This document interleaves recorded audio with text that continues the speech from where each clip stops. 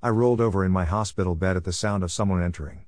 I didn't hear their footstep or a voice call my name. I've heard nothing connected to the physical world in days. Instead, there was music. It sounded like an old-fashioned cash register, along with coins clinking together. Money by Pink Floyd. I only knew it because it was the song that played when Dorothy opened the door to Oz for the first time, if you played Dark Side of the Moon in sync with The Wizard of Oz. My mom and girlfriend came in together, mom wringing the straps of her purse. She was saying something, her lips moving, but there wasn't any sound other than the music.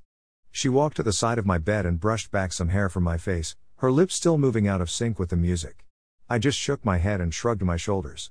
Even though I could still talk, I found I was doing it less and less. It felt off trying to talk into a world you couldn't hear. My mom shook her head and sniffed back a tear.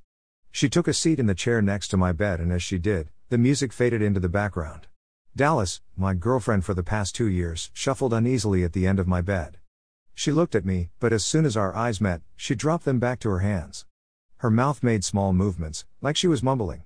She pushed her bangs back from her forehead and tried to tuck them behind her ear before it all fell right back across her face again. A slow guitar strumming with a hollow beat played instead of her words.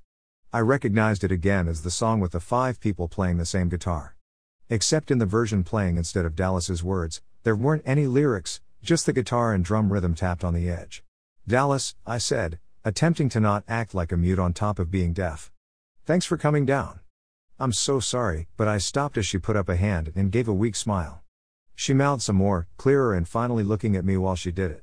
Mom tapped my shoulder and held up a whiteboard she'd put in the room when I first arrived to make it easier to communicate.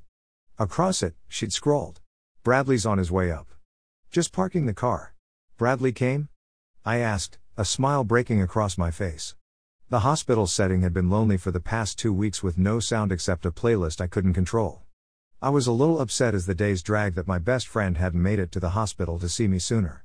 But it was impossible to be mad with the prospect of someone new to talk to, or at least write messages on a whiteboard with. I could tell the moment Bradley walked in the room. The music abruptly changed from 5 people playing on a single guitar to Rick Astley. I tried to keep the smile on my face, but my forehead creased anyway with the new song, so much louder than the other 2. Bradley smiled and waved at me, going to stand at the end of the bed next to Dallas. Their arms brushed slightly and a deep blush crept on Dallas's cheeks. Both of them were carefully not looking at each other.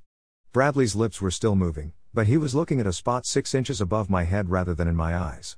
I felt the breath pushed out like I was just punched. Rick rolled.